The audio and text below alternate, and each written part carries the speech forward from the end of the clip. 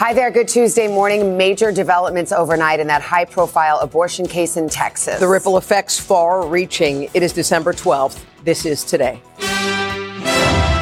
Key ruling. The Texas Supreme Court rejects a woman's challenge to one of the most restrictive bans in the country. The mother fighting to end a high-risk pregnancy that is jeopardizing her health, now fleeing the state to have the procedure. There's no outcome here that I take home my healthy baby girl. The very latest on the closely watched case at the center of the battle over abortion here in the United States. Personal plea. Ukraine's president in Washington for high-stakes meetings at the White House and on Capitol Hill, pushing for more aid in the fight against Russia. Just ahead, why it's being connected to the war in the Middle East and border security. We'll have the latest, and National Security Spokesman John Kirby joins us. Mountain of rubble, crews working through the night after an apartment building collapses in New York. I think it's really important to enforce that this is an ongoing operation. Remarkably, nobody seriously hurt. The search for a cause now underway. We're there live. Breaking her silence, Jennifer Aniston speaking out in her first interview since the sudden passing of Matthew Perry. What she's revealing about the conversation they shared just hours before he died. Those stories, plus just say no. Good news if you have too many party invitations on your plate this holiday season. The science behind why it's okay to skip some of them. Today, Tuesday, December 12th, 2023. From NBC News, this is Today with Savannah Guthrie and Hoda Kotb, live from Studio 1A in Rockefeller Plaza. Well, good morning. Good to see you. Welcome to Today. It's a Tuesday morning. How about that? Not one nail biter. We had two down to the wire. It was a good night last night for football. Monday Night Football definitely delivered. We'll have the highlights just ahead. Plus, we are on the scene of that apartment collapse in the Bronx, the corner of the building crumbling to the street below. But amazingly, officials say no one was seriously injured. We will have a live report just ahead. But we're going to start with one of the most high-profile abortion cases since the fall of Roe versus Wade. Overnight, the Texas State Supreme Court ruling against a woman who sought permission to end her high-risk pregnancy. That decision coming just hours after the mother of two announced she would have to leave the state in order to have the procedure. NBC's senior legal correspondent Laura Jarrett joins us now with details on the fallout. Laura, good morning. Hey, good morning, guys. This case has attracted nationwide attention, something of a flashpoint in the ongoing battle over access to abortion in this country. This one woman's story now highlighting the limits of seeking help from the courts, even when her doctors say it's an emergency. This morning, a Texas mother making a difficult decision to leave her home state for the emergency abortion her doctors say she needs. Her legal team saying Kate Cox's health situation had grown worse. Once you've had multiple trips to the emergency room, it doesn't make any sense to keep waiting. Hours later, the highest court in Texas overruling a lower court's decision on Monday, now saying Cox's doctor didn't show her abortion would meet the standard for a medical necessity, clarifying the narrow exceptions to the state's abortion bans. I never thought I would ever need or want an abortion. I always wanted a big family. It's a case of legal whiplash for Kate and her husband, Justin, who already have two children. The couple devastated to learn the baby she's carrying is suffering from a fatal genetic condition, a pregnancy her doctors say is not viable and jeopardizes her future fertility. There's no outcome here that I take home my healthy baby girl. Last week, a state court judge ordered Texas Attorney General Ken Paxton not to enforce the state's 6-week abortion ban against Cox or her doctors. The idea that Ms. Cox wants desperately to be a parent, and this law might actually cause her to lose that ability is shocking. But that decision was quickly put on hold after Paxton's office petitioned the state's highest court, arguing Cox doesn't meet the criteria for a medical exception. Paxton also warning 3 hospitals in the area they could be subject to civil or criminal penalties if her doctor was allowed to perform the abortion. Laura, this is a Texas case, but could it have implications, legal or otherwise, in some of the other states and abortion restrictions we're seeing? Yeah, even though this was just about one woman's case in Texas, it was really viewed as something of a test case nationwide because, of course, abortion access is in the hands of the state now, guys. Because of the fall of Roe v. Wade, the states decide. And really, the idea was if they could go after the medical exceptions, that might be an avenue for access. But her case shows you have to go about pleading it the right way, or even that doesn't work. What does that mean? That's legal jargon. We love pleading it the right way. What does that mean? You have to actually make your case, put forward the evidence, and the doctor has to meet the exact legal standard that is in the statute, or you can't get any relief. And in this case, the doctor didn't testify that her life was at risk. Yeah. Okay.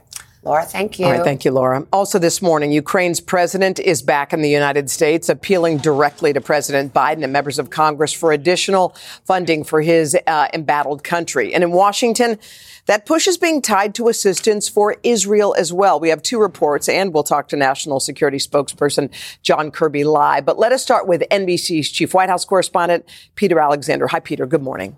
Hoda, good morning. What a difference a year makes. Last December, Ukraine's President Volodymyr Zelensky was welcomed with standing ovations when he addressed a joint session of Congress.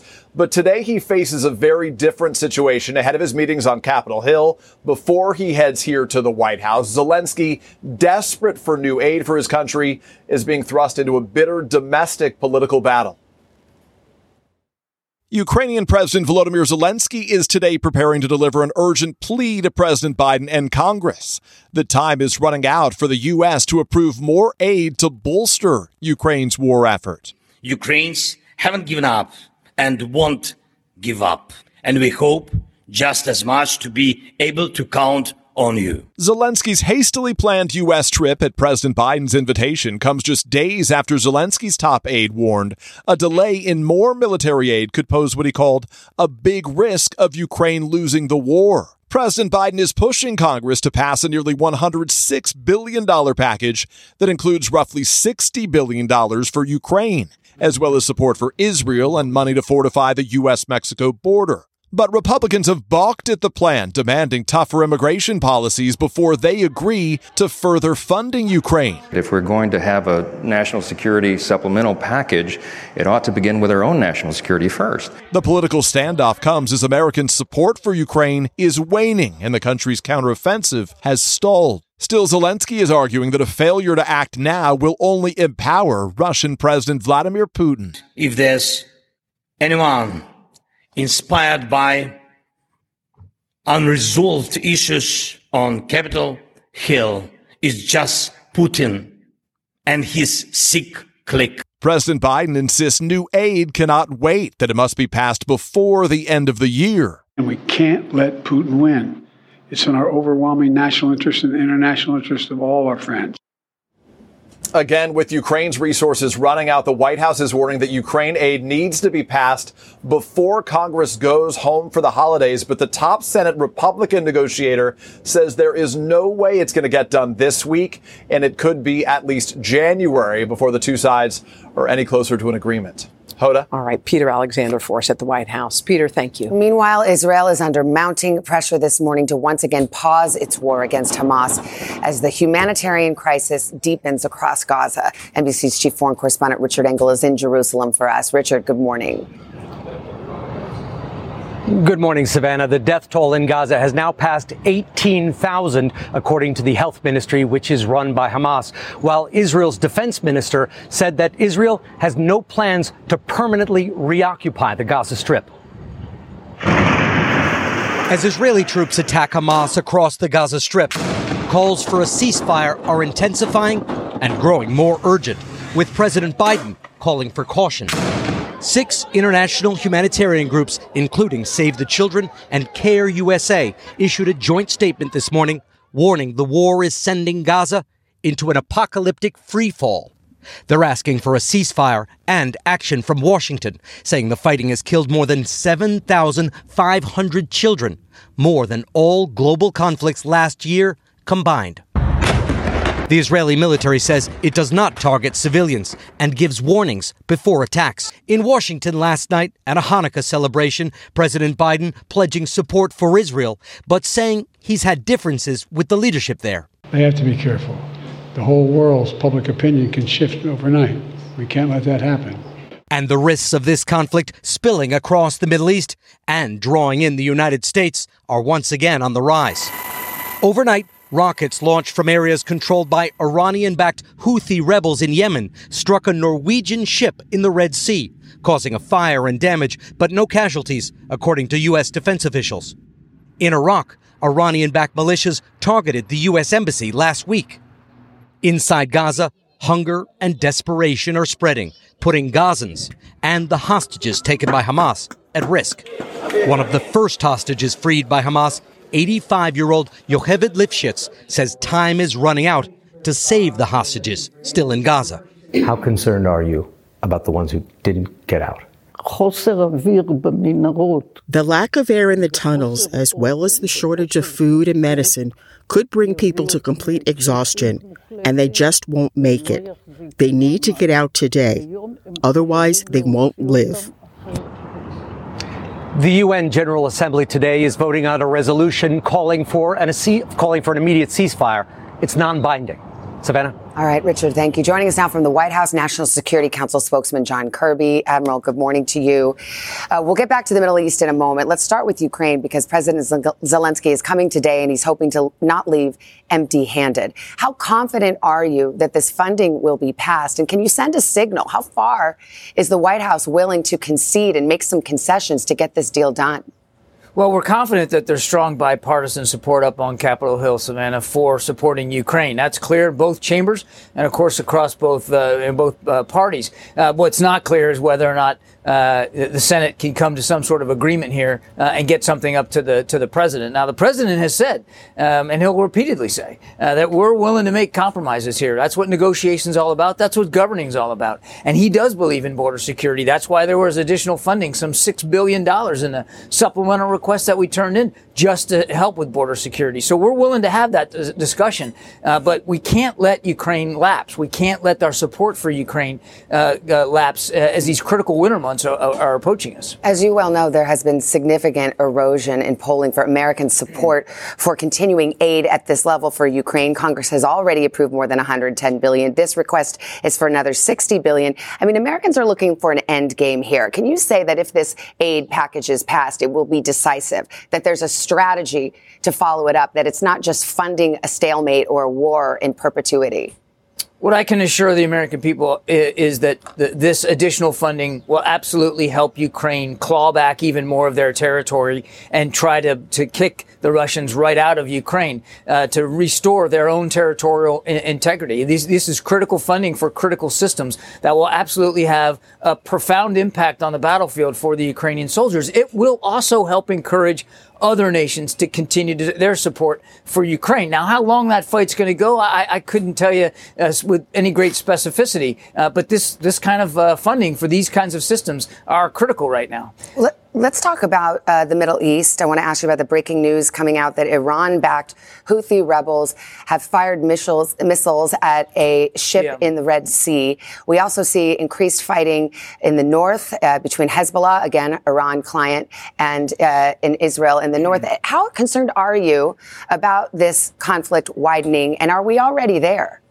We're very concerned about a widening or escalating, deepening of this conflict. We don't want to see a second front there in the north between Israel and Lebanon. The rockets that have been fired back and forth obviously are of concern to us. And, of course, what the Houthis are doing in the Red Sea. That's why we're now working with other countries to boost and strengthen an existing maritime task force to protect shipping, commercial shipping in the West Sea, in the Red Sea. And what we have communicated clearly to our partners in the region, privately and publicly. And this includes Iran. We don't want to see an additional conflict. We don't want to see a bigger conflict, but we will do what we have to do to protect our national security interests in the region. And before I let you go, I want to ask about the hostages. There are approximately 140 still there, reportedly 8 Americans among them. What is the status of any negotiation for a humanitarian pause in exchange for hostages? And this, I have to say, as aid groups are saying that they're reaching apocalyptic freefall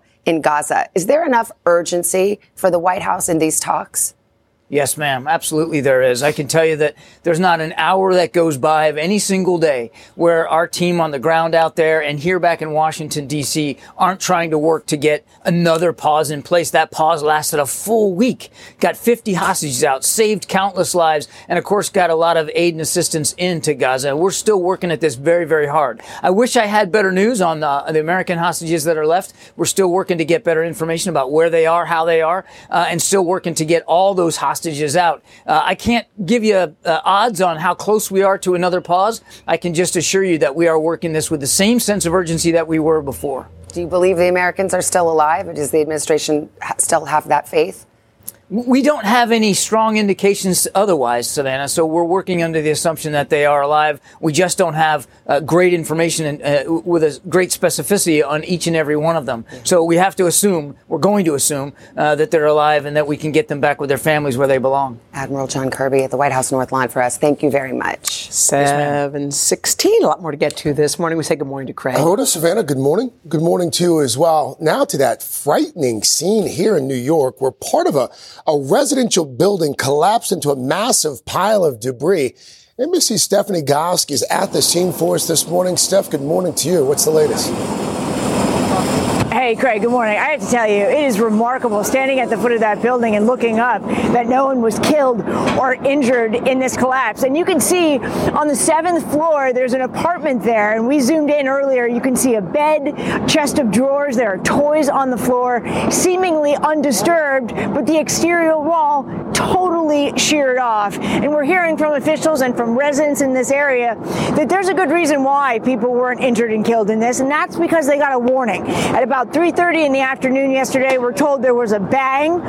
People heard some rumbling and apparently got out. And that is when the building just completely collapsed. And in a huge pile of rubble, the FDNY, the fire department here in New York, rushed to the scene, sifting through that rubble. And then an ominous warning late yesterday that they believed there might still be people in that rubble. But they're waking up this morning to the news that everyone got out who was inside the building. Right now, city officials do not have a cause for the collapse, although there was a report of some damage on the facade. I'll tell you, I spoke to a few people in this area who are standing here who live in this neighborhood. They told me they have a lot of problems with their building. They suspect maybe they had problems as well, and they're angry and afraid this morning, Craig. Understandably so. Amazingly, though, no one was hurt. Steph, thank you so much. Thank you. Thank you.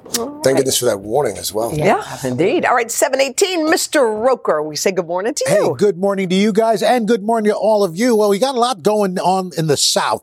This southern system is going to be intensifying near the Mexico border. Plus, we got a stationary front across southern Florida. These two systems getting themselves together. So areas of rain and snow will continue across the plains. Heavy rain through southern Florida with the stalled front and all this moisture. Take a look at this. We're talking about anywhere from 1 to 3 inches of rain throughout much of central and northern Texas. And down in Florida, we could see locally 5 inches of rain from Boca Raton down to Homestead. Plus, we're going to be watching snow fall anywhere to 6 to 12 inches, up to 24 inches above 7,500 feet in the Rockies. Now, we go into this weekend southern soaker. Friday, this system advances into Texas. It moves into the Gulf. Another one develops down through Florida, through the Florida Peninsula. Then this system dissipates, feeds that moisture into this system along the coast. We're looking for a lot of heavy rain, possibility of flooding from Florida into the Carolinas, and this is going to move up into the Northeast and the Mid-Atlantic states as we get into the weekend. So another weekend soaker may be on tap. And that's your latest weather, guys. All right. Thank you. Still ahead, Jennifer Aniston opening up in her first interview since the passing of Matthew Perry, revealing she spoke to her friend's co-star the very day he died. But she's sharing now about their final conversation. Plus, we're taking a look inside a growing problem in America's lakes. Those are gigantic goldfish. Maggie Vespa is on that story. Hey, Maggie. Hey guys, good morning. What a tale this is. There are going to be so many puns in this story. But yeah, look at this. Classic goldfish like this, actually dubbed an invasive species in America's lakes. And as you saw, when people catch these things, they are huge. This bizarre problem that's got scientists hooked on finding a solution and pleading with parents to think twice before you flush these little guys down the toilet. And this is a real problem, guys, and this is coming up. That's what's happening. All right, Maggie. I don't think I'm going to be the same again. We're gonna have that and more. It's the snack that smiles back. But first, it's like a bass. This is Today on NBC. Of course, Sam Park. It's a carp. When you're hiring, the best way to search for a candidate isn't to search at all. Don't search, match with Indeed. Indeed is your matching and hiring platform with over 350 million global monthly visitors, according to Indeed data, and a matching engine that helps you find quality candidates fast. Use Indeed for scheduling, screening, and messaging to connect with candidates faster. Plus, 93% of employers agree Indeed delivers the highest quality matches compared to other job sites, according to a recent Indeed survey. Leveraging over 140 million qualifications and preferences every day, Indeed's matching engine is constantly learning from your preferences. Join more than 3.5 million businesses worldwide that use Indeed. Listeners of this show will get a $75 sponsored job credit to get your jobs more visibility at Indeed.com/today. Just go to Indeed.com/today right now and support this show by saying you heard about Indeed on this podcast. Indeed.com/today. Conditions apply. Need to hire? You need Indeed.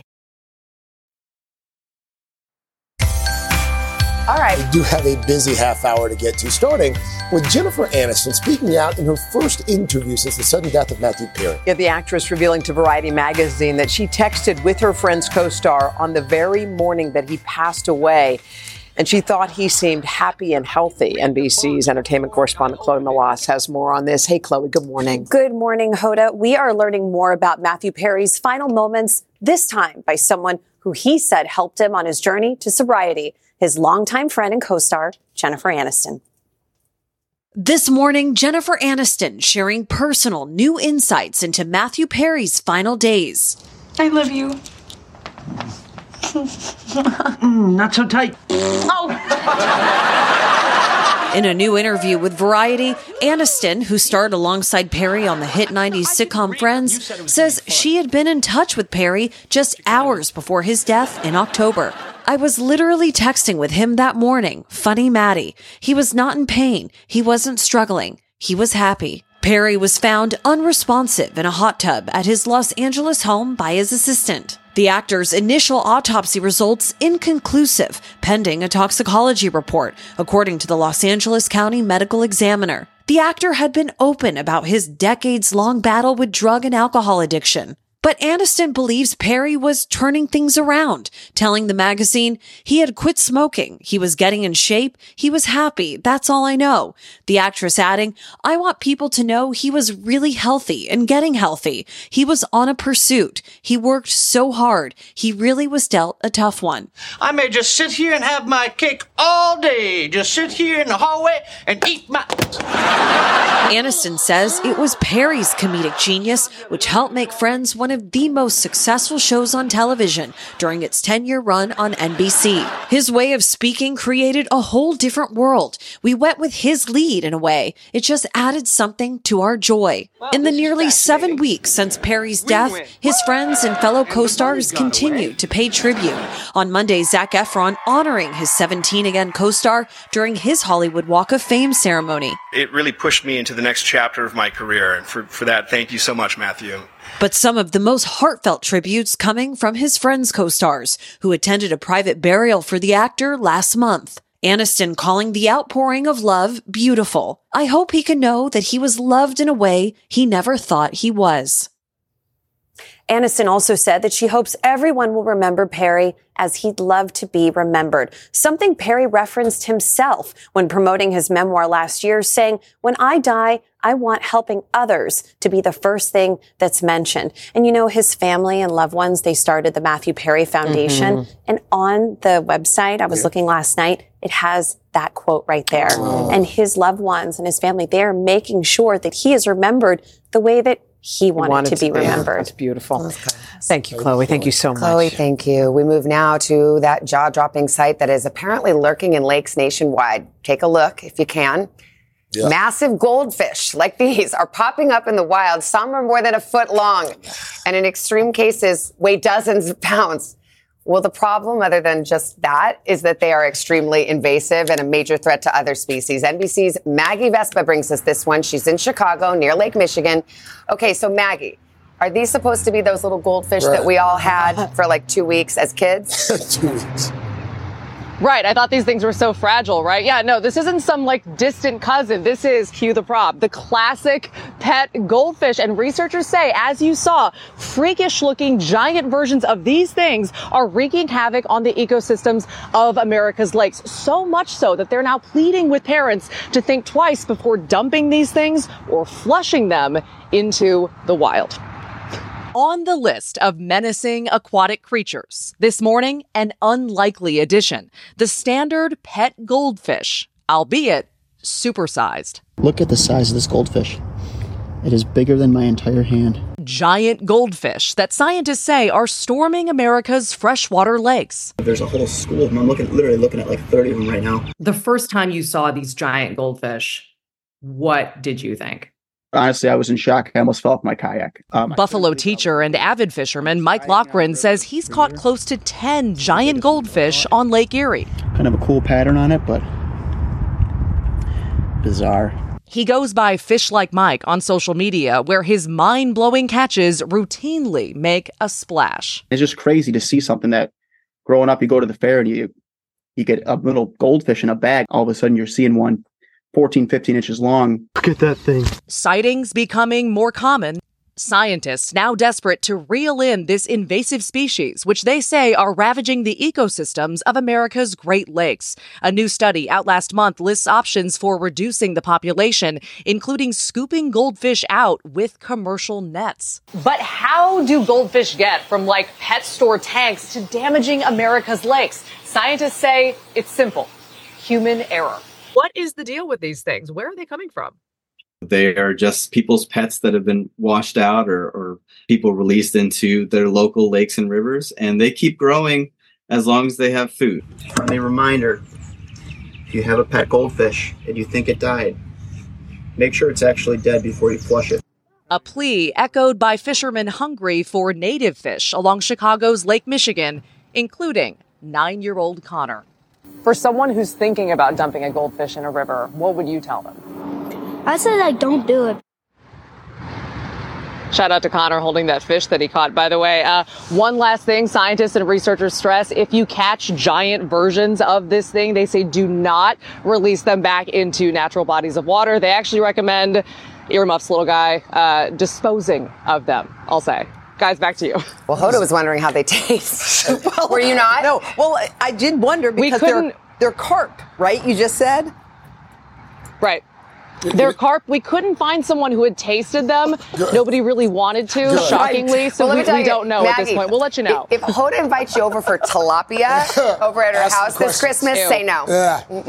I didn't realize I'll be sick. I didn't realize there were that many people flushing goldfish that were still alive. They probably didn't know. Maybe they thought it was Think about how many. But then they live. They're happy. Look at them. They're living high off the land or the sea. Wow. Or the lake. Okay, it's an apocalypse. We're gonna take a turn here this morning. Coming up, a warning when it comes to holiday shopping. If you're searching online for a good deal on electronics, think you could spot a fake? Think again. Vicky Wynn's got an eye-opening story for us. But first, Joe Fryer's here. He's got some good news if you're stressed out about attending all those holiday parties that you're invited to. Yeah, you're worried that if you RSVP no, the host is just going to be so angry with you.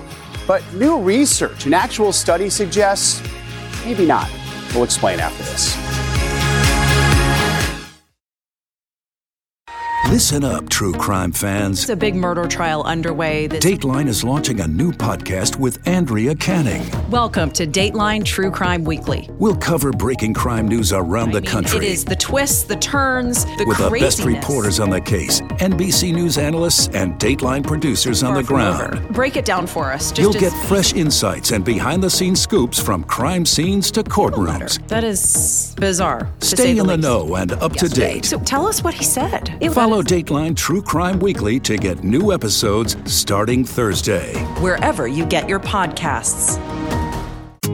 Hi, everyone. I'm Jenna Bush Hager from Today with Hoda and Jenna and the Read with Jenna book club. There's nothing I love more than sharing my favorite reads with all of you, except maybe talking to the exceptional authors behind these stories. And that's what I'll be doing on my podcast, Read with Jenna. I'll be introducing you to some of my favorite writers. These conversations will leave you feeling inspired and entertained. To start listening, just search Read with Jenna wherever you get your podcasts. Welcome back, guys. Let us face it, there's really no place like home for the holidays, especially if you're a homebody, especially when you're facing a huge pile of party invites if you're lucky enough. Yes, if you're lucky enough. They're supposed to be fun events, but they can also be quite the hassle, the source of a lot of stress for a lot of folks. Joe Fryer is here with some news this morning that might just ease our mind a bit, make us feel less guilty. Hey, good morning. Yeah, your friends are throwing parties, your work is throwing parties, your neighbors are throwing parties, your kids are going to parties, your family probably wants to see you. Am I missing anything? Okay, and you're probably thinking the host is going to be so mad if I don't go to all this stuff. But now there's science, published science that proves they're good. Sure, it's wonderful, but for most of us, it's the most stressful time of the year, with our worst party predicaments perfectly presented in shows like The Office. I miss the days when there was only one party I didn't want to go to. A recent study found 77% of people confessed to accepting an invitation to an activity they did not want to attend because they were concerned about the consequences of declining. They didn't want to seem, well, frosty. Something that doesn't seem to bother comedian John Mulaney. Canceling plans is an amazing feeling. It is so much easier not to do things than to do them. That you would do anything is totally remarkable. He might be onto something. That study I mentioned a moment ago, it was published in the Journal of Personality and Social Psychology. Researchers conducted 5 experiments with more than 2,000 participants. And here's the bottom line. We overestimate the social consequences of saying no to an invite. We fear the person who invited us will be upset and it'll hurt the relationship. But hosts aren't that angry, certainly not as disappointed as we think they're going to be. And by saying no, you just might avoid burnout. If you don't say yes to every invitation, then what that does is it gives you the opportunity to really invest quality time in the parties and the events that you go to. You can really be present instead of feeling as though it's some sort of obligation. You're a much better guest if you go to parties you actually want to be at. If you are attending a party but don't want to stay long, make a plan, like in the movie 4 Christmases, where they made 4 stops in one day. If one of these houses gets a little too intense, I think we're going to need an exit strategy. Oh, yes. So, we're going to need a word that both of us know that means it's time to leave. So what do you think our safe word should be? That's a good idea. Mistletoe. Mistletoe's really good. If you are going to run, Rudolph, you can try what's known as the Irish exit, quietly leaving without saying goodbye. Something Chelsea Handler recently told Jimmy Fallon she has mastered. I don't mind that. I've done it plenty of times. I've done it in my own house at a dinner party. I have. I mean, I just am done with the company and I wrap things up and I just go to bed, you know?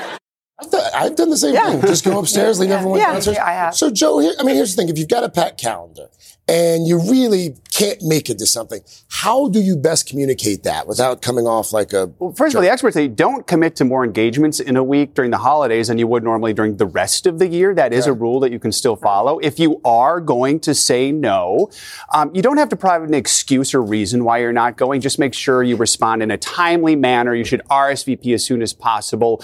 You should do it at least 3 days, maybe longer, before the event takes place. And if you are going to go and you're going to plot an exit, there's the Irish exit, as we just mentioned there. Mm-hmm. Where I'm from, we have the Minnesota goodbye. What is that? Which is where you announce you're about to leave, have an in-depth conversation with every single person who's at the party. It's like good 30, 60 minutes. And then you move to the kitchen where you pack up the leftovers, clean their kitchen, maybe do their dishes. There you go. And then you move to the driveway while your car is warming up for 15, 20 minutes. Yes. You talk longer and 2-3 hours Minnesota later, nice. Oh, I love that. That's amazing. Different types of goodbyes. Around here, we call it the Houdini. Hoda leaves. You know she was there. You didn't even know. No. It's like a drive-by. It is. Boom. It's really. It kind of works like this. Hoda just starts talking to you, and then she goes, "Oh look, Haley's coming," and then you turn back around, And she's gone. Just like that. You've been starting with no for years. Oh, I love the no. Where are you going? Now we need you. Saying no. Okay, let's show you what's going on. Donnie, would you start, my meteorologist, Johnny, just to hit the map. We're looking at our snow drought. So far this season, we are we got lots of snow up to the north, but only 6% of what we should have this time of the year in Boston, New York, 0, Philly, Washington, the same. Cleveland, only at 55%. In fact, the last day with 1 inch of daily snowfall for New York, 667 days ago, 695 in Richmond, Philly, 682. It's the longest snow drought on record in New York. Same in Philadelphia, 5th longest in D.C. Baltimore, longest drought on record as well. And we've got no snow in sight. And that's your latest weather. All right, Al, thank you. Coming up, we got a morning boost you cannot miss in just a moment. Plus, we're going to head to Connecticut for the newest stop on our merriest Main Street tour. And it could be our merriest yet. Wait until you see this holiday spirit already on display. But first, these messages. That's the place I was talking.